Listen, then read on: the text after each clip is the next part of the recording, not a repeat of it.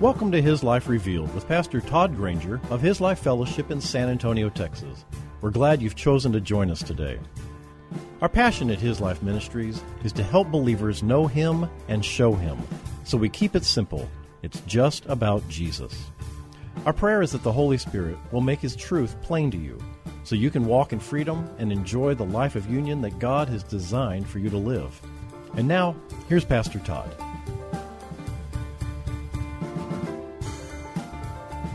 If you'll turn to 2 Corinthians, and last week we left off at verse 15 of the 5th chapter of 2 Corinthians. And this week I'm going to give us a running start and begin with verse 14. And one of the reasons I want to read this is that I want you to hear Paul's heart in this. There is a consistency in this part of the letter where Paul is really pleading with the Corinthians. He's pleading to reveal the truth of what God had created them for in Christianity. He's pleading for them to quit looking to externals and listening to the false teachers who are saying this is what Christianity looks like, and isn't that like the enemy? I don't know about you, but I spent a lot of years trying to live up to the Christian image that was continually being built before me and being shaped and reshaped, and only to discover that I could never live in that image. But what I could do is I could yield to the life that He placed in me and allow Christ to be Christ. Well, Paul is pleading with these people, and he's saying, this is how I want you to live. This is the truth of what the Christian life is. This is the truth of the new covenant. Starting with verse 14, he says, I'm reading from the Amplified. He says, for the love of Christ controls and urges and impels us, because we are of the opinion and conviction that if one died for all, then all died. He died for all, so that all who live might live no longer to and for themselves, but to and for Him who died and was raised again for their sake.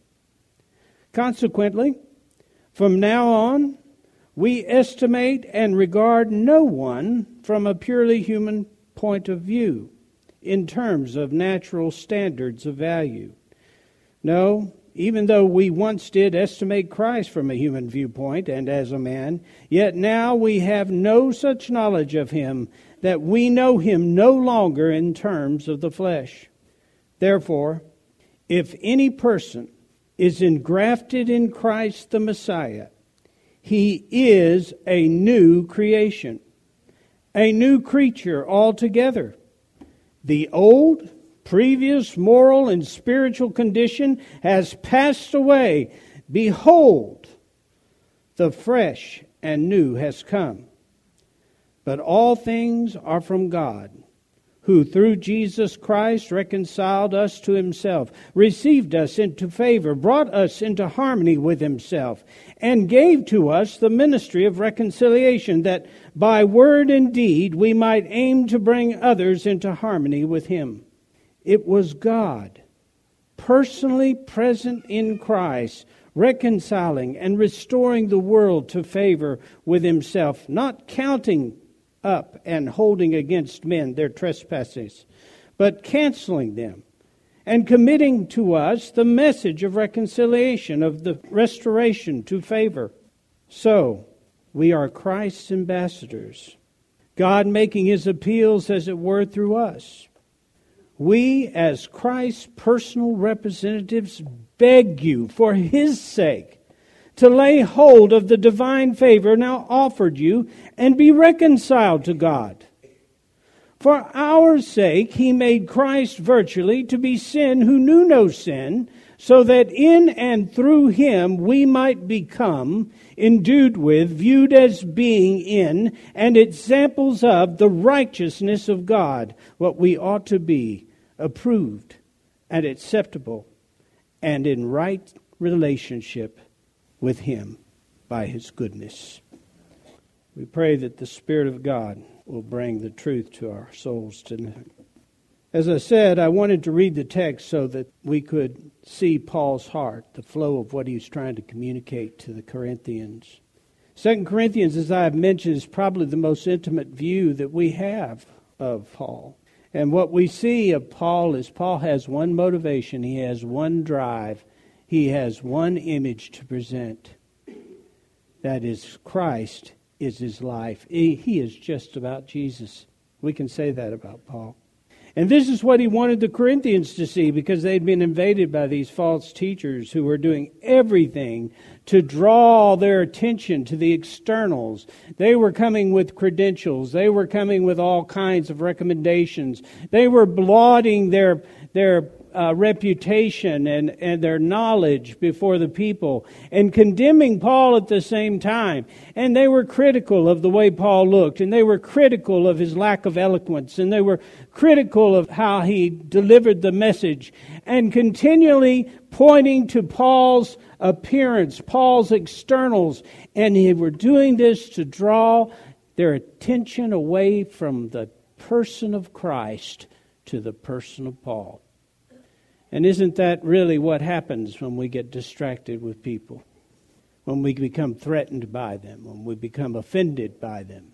We have a clearer view in our minds of flesh than we do of the person of Christ, who is our life. That was their goal. In these verses that I have just read, you see the truth of the new covenant. That we are not bound by sin. We are not made for this world and its appetites. And what God has done through Christ has changed who we are. It has changed how we function. It has changed how God sees us and how we see God. It has changed how we should see each other. Let's begin at verse 14. Verse 14 says, "For the love of Christ controls and urges and impels us, because we're of the opinion and conviction that if one died for all, then all died." Verse 15. "And he died for all, so that all those who live might live no longer to and for themselves." Stop that. "But to and for him who died and was raised again for their sake." The love of Christ, he's not talking about Paul's love for Christ. And that's how we read it. But that's not the truth. Religion tends to cast Christian love in the light of obligation, as though we love because it's only right to love in return for all that God has done for us. And I've heard that preached. It's actually a man-centered perspective, and it's a distortion of what God intended that love to be. The word that Paul is using there is not man-centered love. It's actually agape. Paul is not talking about his feelings for Christ. The Greek word agape is literally the love of God. It has God as its origin. He's saying that the very life of God within me, which is love, 1 John tells us God is love, that very love, that life within me compels me. And the word there is like the very nature of Him. We're talking about the nature of God, but if I were to say to you that a bird is compelled to fly, you would immediately say to yourself, well, that's because he's a bird. It's in his nature to fly. When Paul says we are compelled, directed by the love of God, he is speaking about who he is. And the very love of God within him, the very nature of God that has come to him through the Spirit of God, moves him forward in love. So Paul says we don't have any other motive. We're not driven because we owe God something. This love emanates from the very life of Christ himself. It has its source in Christ, not in Paul. And Paul is telling them we are governed by the force of Christ's love within us. We believe that if one died for all, that is, Christ died for all. That's what he's saying. Why did Christ die for all? Well, look again at verse 15. It tells you right there, it says, so that all those who live might live no longer to and for themselves, but to and for him who died and was raised again for their sake. Why? so that those who live might live no longer to themselves. No longer live selfish lives, lives that are flesh-oriented. He died to give us life. That's the bottom line. 1 John 4:9 says, "In this the love of God was made manifest, displayed where we are concerned, in that God sent His Son, the only begotten or unique Son, into the world so that we might live through Him." How are we going to live? So that we might live through Him, so that we no longer have to live to ourselves. And what does it really mean to live to yourself? Well, that just means to live according to the flesh, to define life by the body. That's how you define life. If I were to say to you, like earlier, I said in my life, you immediately knew I was talking about the microphone. But if you had the wrong definition of life, you'd say, well, of course you are, you idiot. You're upright and taking nourishment. You're alive. No, that's not what I'm talking about. What God's speaking of when He says that they may no longer live to themselves, which is no life at all, that they might live to Him, which is His life. That's the comparison between the two. To define life to the body is to live to yourself. To define life by the circumstances, to live to yourself. To live from one need or desire to the next is to live to yourself. To find every achievement just short of fulfilling. To be always needing significance and affirmation. In essence, to live to yourself is not really living at all. It's just existing. For the Christian who lives to and for himself, it's existing with God's help, but it's not life. And I know scores of them. Well, I'm a Christian. They got the same coping mechanisms that the lost man has. They have the same emptiness that the godless has. In fact, they've got a little bit more bitterness than the godless because they're living contrary to the way they were made. They're walking around fighting all the time, trying to decide who they are. Do they like the world or do they hate the world? And then they hate themselves because they're convinced that maybe they do like the world. There's always this duality, this struggle that's going on within them. And you talk to them and they will tell you, they would say, listen, I know Jesus saved me. I have Jesus in my heart. But life is rough. And you know what? They become what we call suicidal rapturous. Just can't wait for Jesus to come to get us out of this hell. They never ever enter into the truth of what God called us into as far as a life. They never learn to define life correctly. So what is Christianity to them?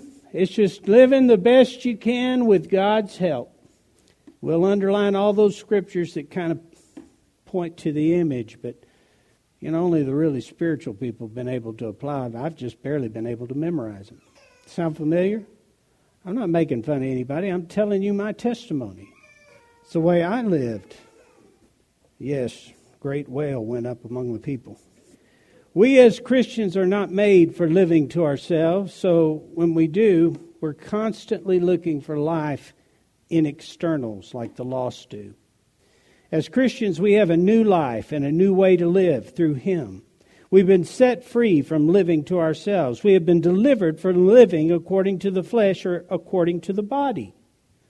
We can no longer define life that way. Listen, we know this. If you die, if your body dies, you're not dead. Paul made that point earlier in this chapter. You're just in a temporary residence anyway. We're going to touch on it again. Death is not something that you experience in your spirit. It's something your body's going to go through. Not you. Not you. It's a transition. Verse 16. Consequently, because we have determined to no longer live for ourselves, from now on, we estimate and regard no one from purely human point of view in terms of natural standards of value.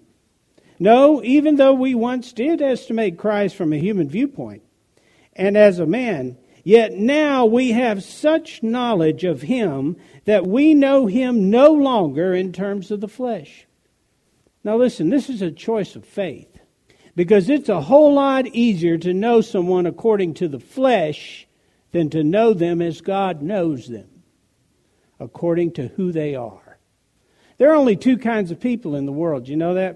The enemy has got us all divided up by the color of our skin, by the gender, by political parties. He's got us every way the enemy can divide us up, he'll divide us up. And his desire is to distract us from a very elemental truth.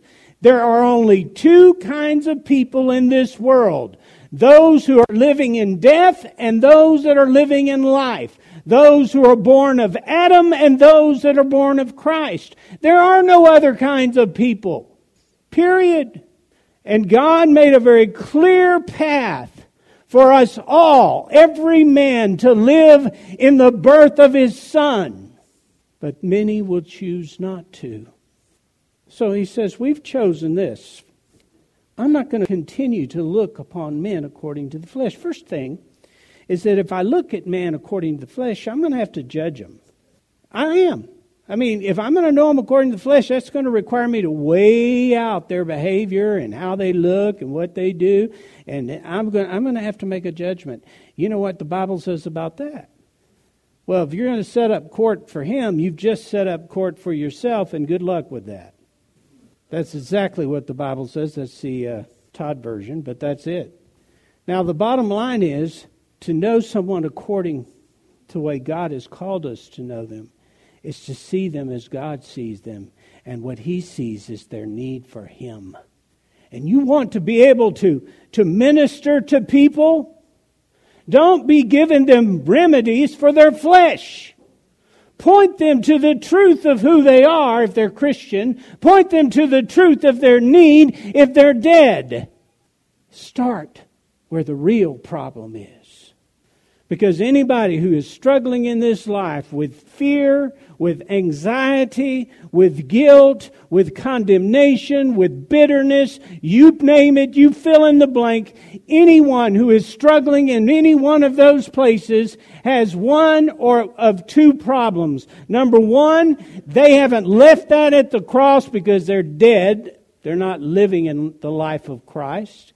Or two, they did leave it with Christ at the cross and they resurrected in newness of life and they think they're still dead.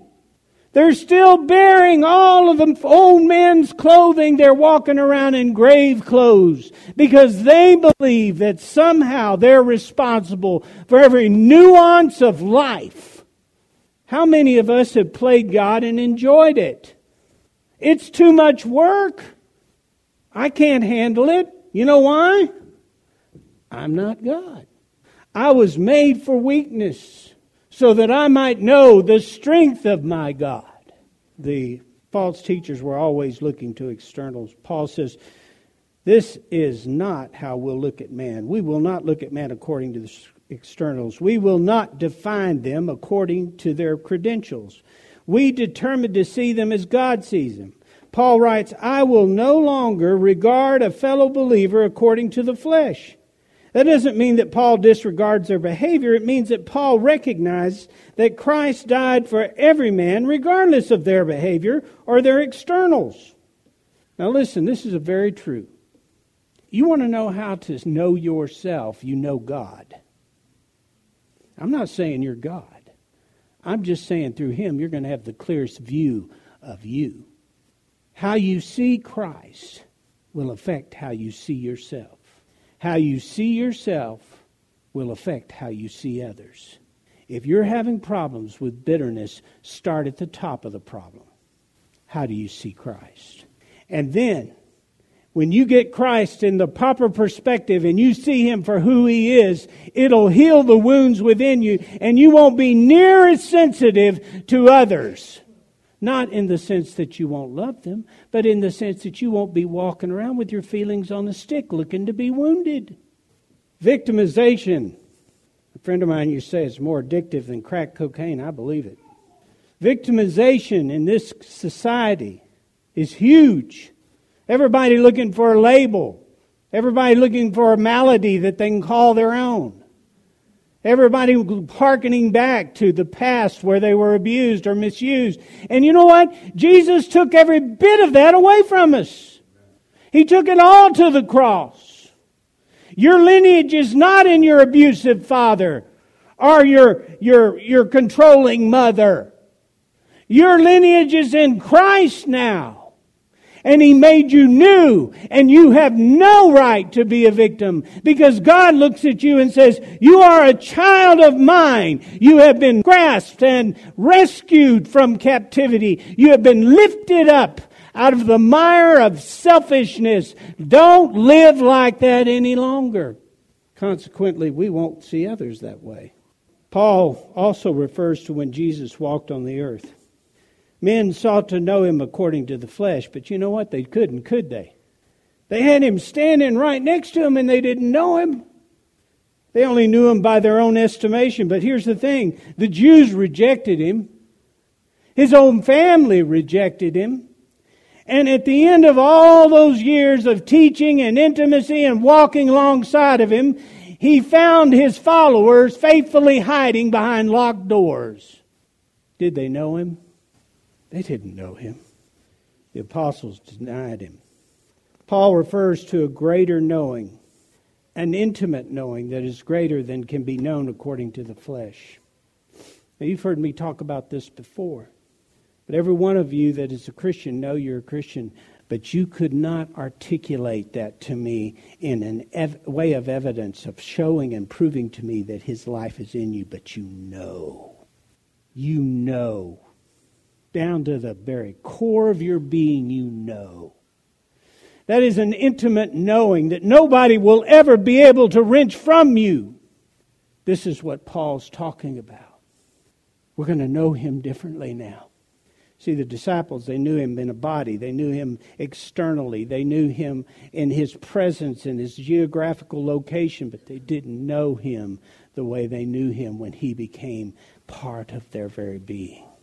He says, I have come that you might have life, not that you might have a companion, but that you might have life. It's an intimacy that moves, and our only physical picture we have of that is marriage, where we move from dating to actually being married.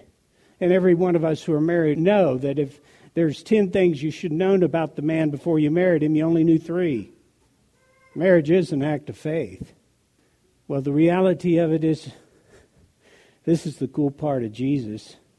We didn't know even the smallest percentage of a 1 about Him when we received Him as life. And it's going to take all eternity for us to grow in the truth of it. The Jesus I know today is so much bigger and so much greater than the Jesus I accepted at 9 years of age. And you know what I'm looking for? I love the idea of eternity. Because I have a feeling that it's just going to get sweeter. What's that song Mr. Rock used to sing? You remember? The longer I serve Him, the sweeter He grows. That's the truth. That's if you're really walking with Him. That's true. He says there's a way to know Him that's better than knowing Him according to the flesh. We can know Him through our new birth. We are now in Christ. And then verse 17. Now, we never talk about verse 17, do we? Well, if you haven't got it underlined in your Bible, underline it now. Therefore, if any person is engrafted, that's the Amplified, in Christ, the Messiah, he is a new creation, a new creature altogether. The old, previous moral and spiritual condition has passed away. Behold, the fresh and the new has come. Therefore, if any person is. The Amplified inserted that word engrafted. And the reason they did that is this verse is illustrative of John 15, where Jesus tells us He is the vine and we are the branches. It beautifully illustrates what Paul is saying here. Because what happens when a branch is engrafted in a vine is that it receives the life of the vine. Before it receives the life of the vine, guess what it is? A stick. It doesn't have any life. It barely has any identity. It's just a stick. Made for a vine, but it's a stick. We got a lot of sticks out there. They were all made for the vine. Thank you for joining us for His Life Revealed with Pastor Todd Granger. This program is the radio ministry of His Life Fellowship in San Antonio, Texas. If you'd like to know more about us, visit us on the web at hislifeministries.org or on Facebook at His Life Fellowship. We would love to have you join us for worship. We meet on Saturdays at 5 p.m. at 1307 Blanco Woods, at the corner of Blanco Road and Blanco Woods, just inside Loop 1604. Also, if you would like to help support this ministry, you can send your tax-deductible donation to His Life Ministries, P.O. Box 1894, Boerne, Texas, 78006.